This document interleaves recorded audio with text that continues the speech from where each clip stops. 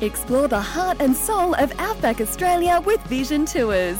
Travel to fantastic destinations like Broken Hill, Coober Pedy, Uluru and Alice Springs. Visiting local churches and meeting people spreading God's word in remote communities. The Salt and Light Tour, in conjunction with Bush Church Aid, is a holiday that celebrates our faith. Join like-minded people from July 28 with Vision Tours. See full details at vision.org.au/tours. Audio on demand from Vision Christian Media. Exploring faith and the future. Neil Johnson and Bible teacher Dr. Kameel Majdali. Some more encouragement today when we're dealing with dark days in our lives. Sometimes those dark days take different forms, whether those are personal, whether they're business, whether they're family, whether they're church or community.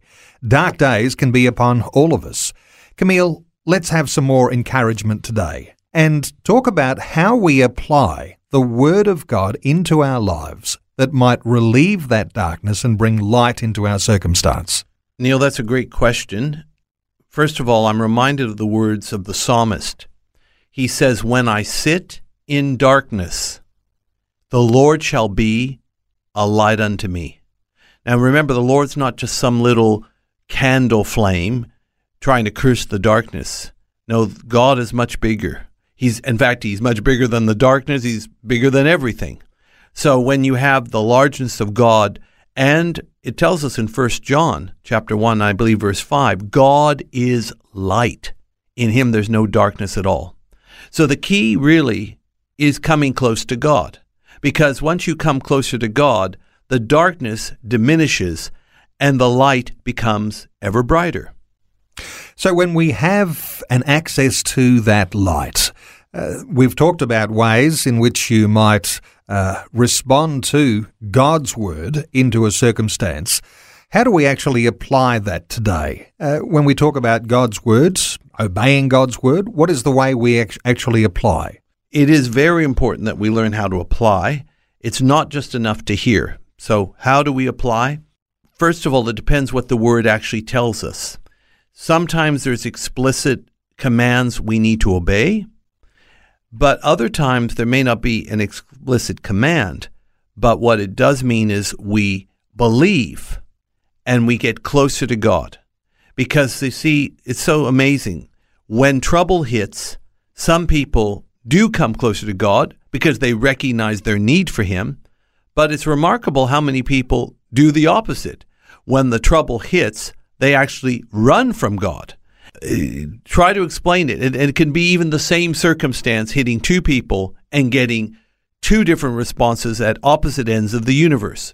So, first of all, we obey any specific command. Second of all, if it's not clear that there's a specific command, then we simply draw closer to God, and somehow we will know what to do. It's amazing. It will be downloaded into our spirit, and we will know. Obedience is not necessarily the easiest thing for us Aussies. When we are called to obey God's word, we need to have hope and trust that God will do what He says He will. Look, it's not an Aussie thing. It's a human nature thing when it comes to obedience. Just ask the first couple, Adam and Eve, about obedience. And they weren't Aussies, but they were disobedient. So it's a flesh thing. It's a human nature thing. But at the end of the day, if we're going to get out of the darkness, we have to come to the source of light. God is that light. To do that, it's prayer, the word, fasting if necessary, and if you're healthy enough to do it, and of course, Christian fellowship. All these things can help usher you closer to God. And once God is in the picture, Neil, then you don't have a problem anymore. You've got the solution. Faith and the Future with Neil Johnson and Dr. Kameel Majdali from Teach All Nations. For more from Dr. Majdali, including books and DVDs on prophecy, Bible commentaries, plus today's and other episodes of Faith and the Future, go to vision.org.au. Thanks for taking time to listen to this audio on demand from Vision Christian Media. To find out more about us, go to vision.org.au.